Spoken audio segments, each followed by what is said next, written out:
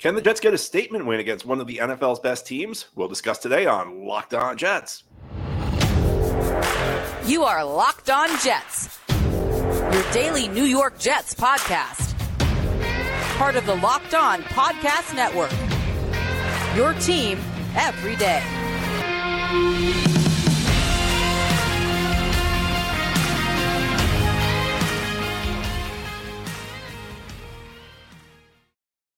Welcome. This is the Locked On Jets podcast, part of the Locked On Podcast Network, your team every day. It's Friday, October 13th, 2023, and I'm your host, John B. from GangGreenNation.com. Thanking you so much for making the show your first listen or first watch every day. Subscribe to the show for free on YouTube or wherever you get your podcasts so you'll get new episodes as soon as they're posted. If you enjoy the show and are listening on a podcast source, please give it a 5-star review. If you enjoy the show and are watching on YouTube, give this episode a big thumbs up. These things help us out and help other Jets fans find the show. Today's episode of Locked On Jets is brought to you by Prize Picks, the easiest and most exciting way to play daily fantasy sports. Go to prizepicks.com/LockedOnNFL and use code all lowercase LockedOnNFL for a first deposit match of up to $100.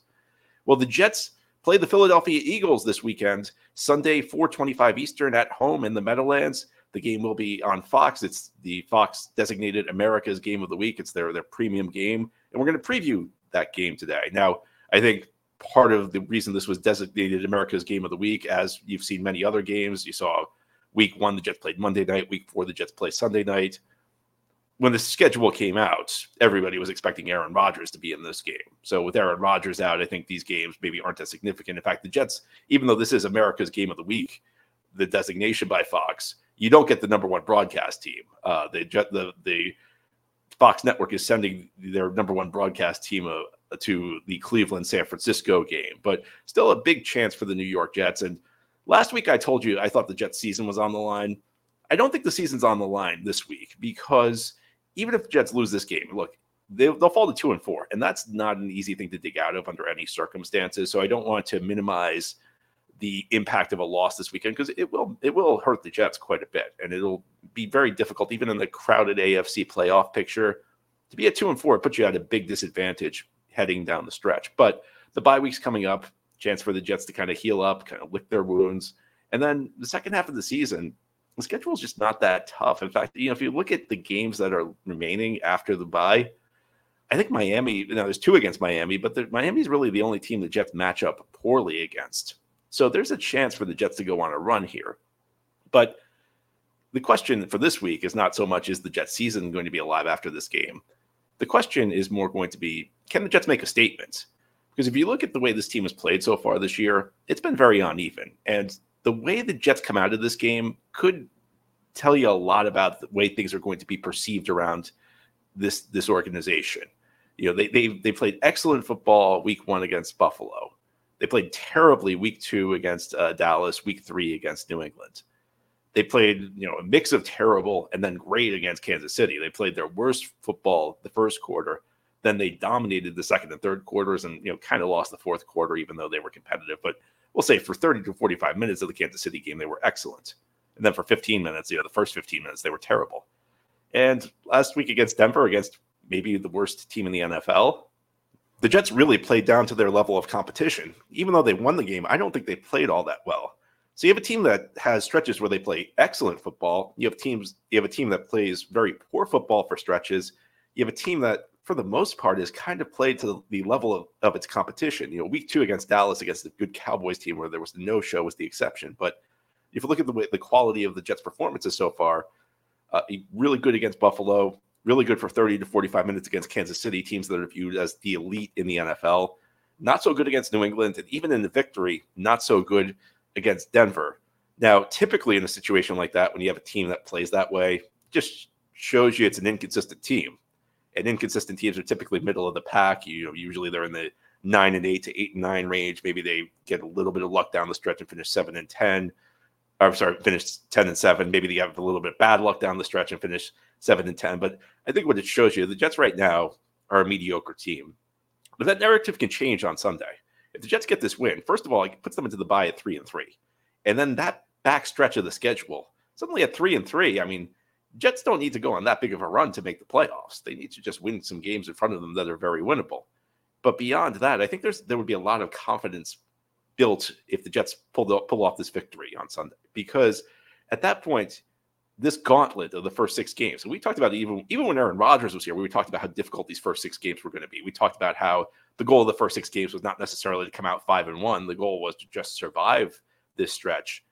And if the Jets come out of this 3-3, they got to be feeling pretty good about themselves, in part because they've played against some of the NFL's best teams. They've had the toughest schedule to date so far. I mean, there are a lot of different metrics out there. They all say that the Jets have played the toughest schedule. No, the NFL is not out trying to get the Jets. They're not. The NFL is not conspiring against the Jets by giving them a tough early schedule. It's just the way things happen to work out. And part of it's, they had Aaron Rodgers, so they wanted to put a bunch of marquee games early in the season. But if you leave this game with a victory, that means that you've beaten Buffalo.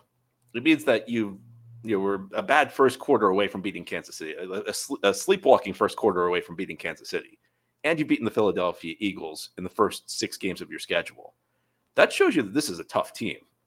And I think, especially with Zach Wilson at quarterback now, you want to be the team. There's a path forward for the Jets where they're just the team nobody wants to play down the stretch. Last year they were the team nobody wanted to play early, and they were the team everybody wanted to play down the stretch because they couldn't do anything right in the last month of the season. But if you get this thing going, you look at this, and this defense. And look, if they win this game, this defense is really going to have to show up. They're really going to have to put the clamps down on an explosive Philadelphia offense. But you could be kind of like the sneaky team that's tough. That's going to be a really tough out down the stretch, and that's, I think, like the best case scenario you could hope for once Aaron Rodgers went down. Now, this is all easier said than done, because this Philadelphia team is excellent. They went to the Super Bowl last year. They haven't lost a game this year. They have stars on both sides of the ball. A very well-built roster. There's not really a lot of weaknesses in this team, but that shows you, first of all, how challenging this upcoming game is going to be. But it also shows you the opportunity that's in front of the Jets, because Buffalo is a tough matchup. Kansas City is obviously a tough matchup. I don't think the Jets match up particularly well with this Philadelphia team. I think that's especially true, the Jets offense versus the Eagles defense. I think the Jets defense matches up a little bit better with the Philly offense. But listen, we know this game's at home. The Jets, aside from that New England debacle, their 2 most impressive performances of the year have been at home. And this is a team that, it's inconsistent, but it has played to the level of its competition. And if it does it again on Sunday, I think you have to start feeling pretty good about the 2023 Jets, where if they lose a game where they're never really in it, if it's like something like a 20-10 kind of game, you kind of go in feeling like, okay, this is just a mediocre team. And if they get blown out, then, well, let's not talk about it, but it's a different story. Now, for the Jets to pull off the upset, they're going to have to contain one of the most explosive offenses in the NFL, one of the biggest star quarterbacks in Jalen Hurts. As we continue this Friday edition of the Locked On Jets podcast, we're going to talk about what's on the defense's plate. What do they have to do in order for the Jets to pull off this upset? This episode of Locked On Jets is brought to you by Jase Medical. Everybody should be empowered to care for themselves and their loved ones during the unexpected. And that's why Jase Medical offers the Jase Case. The Jase Case provides 5 life-saving antibiotics for emergency use and gives you peace of mind so that you're not just hoping you have access to medication in an emergency. Jase Medical makes sure that you have the medication in hand. Jase Medical is simple. They handle everything from the online evaluation to licensed pharmacy medication delivery and ongoing consultation and care. Don't get caught unprepared. Get $20 off these life-saving antibiotics today from Jase Medical by using code LOCKEDON at checkout on jasemedical.com. Again, that's code LOCKEDON. It's one word with no space, LOCKEDON at Jase Medical, JASE medical.com.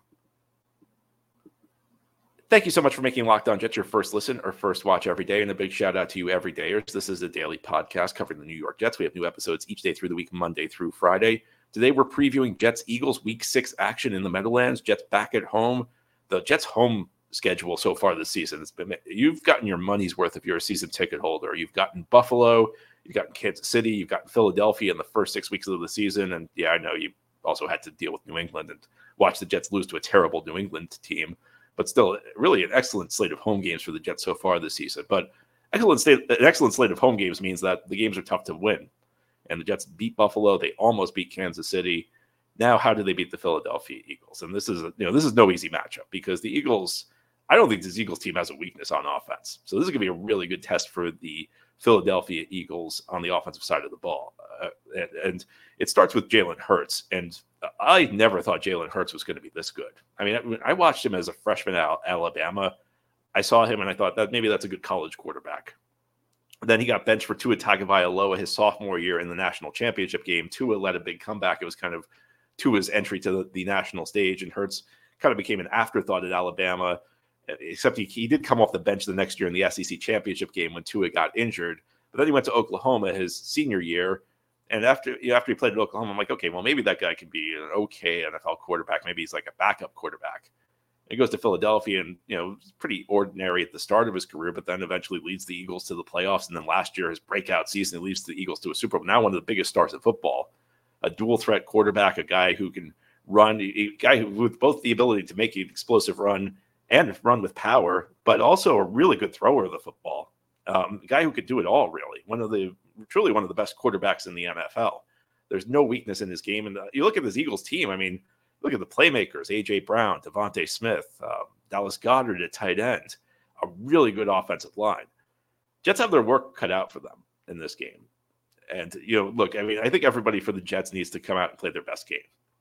And I think, the Jets do on paper have strengths almost everywhere on defense. Heading into this season, I said that the one thing the Jets needed was kind of a guy in the middle of the field, whether it was a safety or a linebacker, a guy who could just cover a lot of ground, make hits, guys who could cover tight ends, guys who could cover running backs, because I did not think the Jets had that. Well, they did. It was actually right under our noses. We just didn't realize it yet. It was Quincy Williams, who was having an outstanding season. So I don't even think that's a weakness right now for the Jets. And the thing is, Quincy Williams' breakout season, to me, almost makes C.J. Mosley slot in better, because before Quincy Williams broke out, you look at Mosley's contract, and he's still got one of the top 5 cap hits of any defensive player in the NFL, which is tough to believe. I mean, Mosley's just making way too much money. But before Quincy Williams breaks out, I think my focus was more on what Mosley could not do, because what Mosley brings to the table, he's a good run stopper. He generally knows where he needs to be. He is a guy who kind of makes sure everybody's in the right spot on defense before the snap. He's a good locker room guy. But the Jets needed a guy in the middle of the field who could, run, make plays all over the place and cover tight ends and cover running backs. And when you don't have that, and you have a guy who's making, top 5 money at the defense of the NFL, naturally you look to him.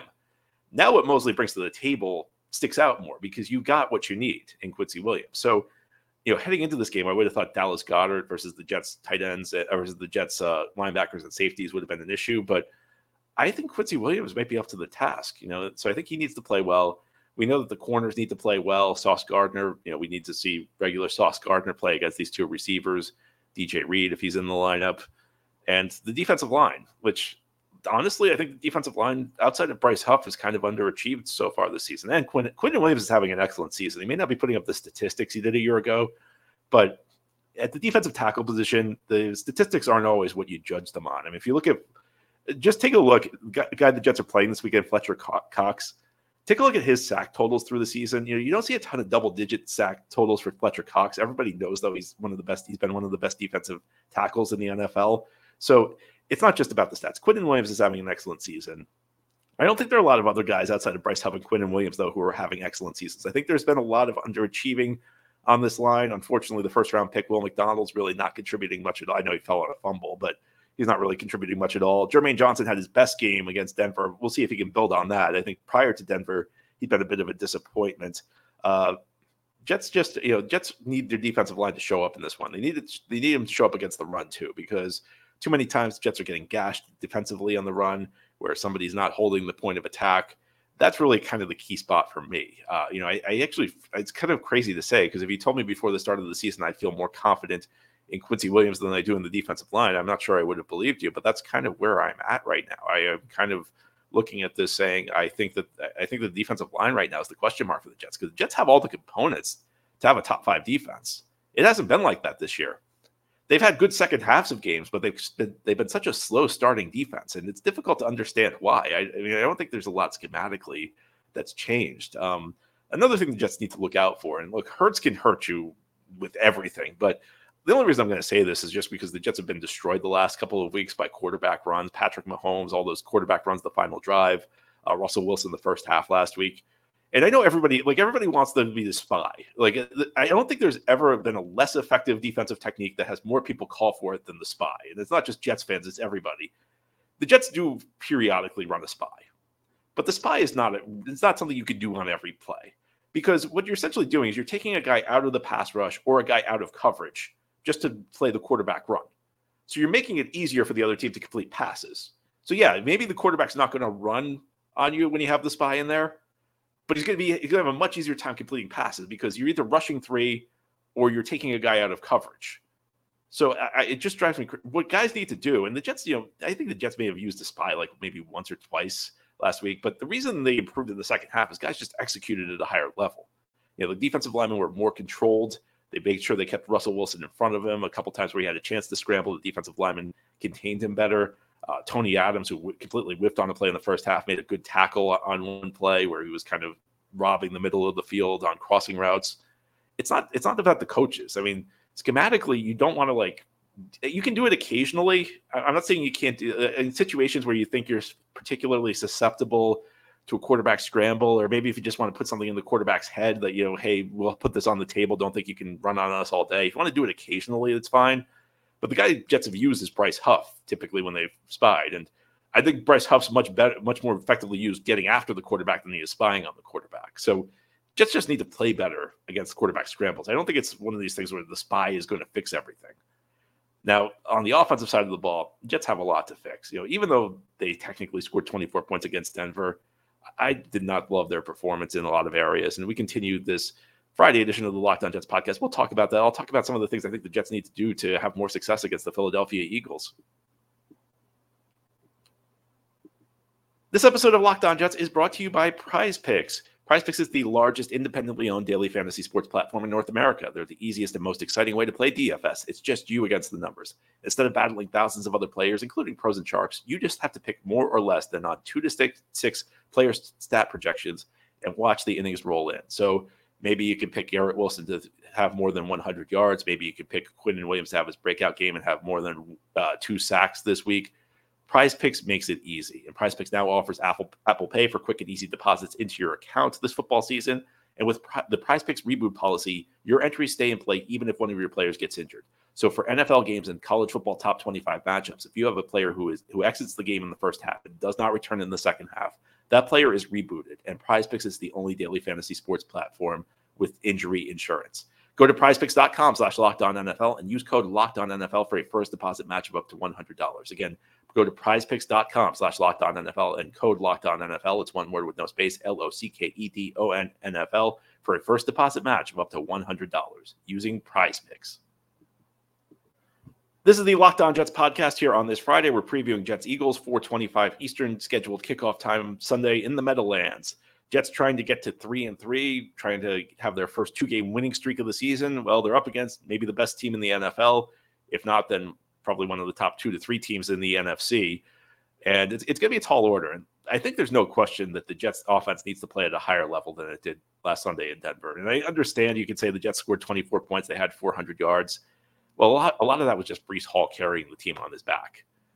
Zach Wilson hit a few timely passes, but I got to be honest with you. I went back and watched the film on that, and it was kind of the opposite of the Dallas game. After Dallas, people got on me because I said, the film for Zach Wilson was better than the numbers were.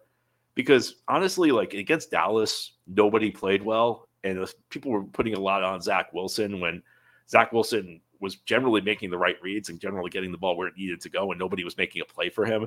And he threw 3 interceptions in the fourth quarter where things just kind of melted down. But even those weren't really awful interceptions aside from one. And I went looking at that Dallas game, looking at that stat line and say, well, that was a bad stat line, but I feel like the performance was actually not terrible. Denver, I'm not going to say the performance was terrible against Denver, but I think Zach Wilson left a lot on the field. I mean, there were lots of missed reads. I actually came away from that game rewatching the film feeling worse about him. I don't think it's kind of funny because immediately after the game, I thought, okay, well, he played well enough to win. He did hit some big passes, but I just thought there were a lot of misreads. I thought he looked discombobulated a lot. I don't think he built on the Kansas City performance. So it goes without saying, Zach Wilson's got to be at his best in this one because he's facing a fearsome pass rush, but he needs help from his offensive coordinator. And I know I sound like a broken record on this Nathaniel Hackett stuff, but he's got to be better. I mean, he was good against Kansas City. He kept the Chiefs off balance. That's part of the reason Zach had success is that when you have a young quarterback who's still trying to figure things out, you got to help him out. You got to put him in better positions. You got to make the passes he throws easier. Nathaniel Hackett's not doing this. I mean, the second half of that game, The Jets, it was ridiculous. The run pass ratio, it was something like 19-5 or something like that on first and second downs. The Jets were running the ball so much, and they weren't very productive because Denver could sell out against the run. Even the worst run defense in the NFL was kind of keeping the Jets from making big plays on the ground.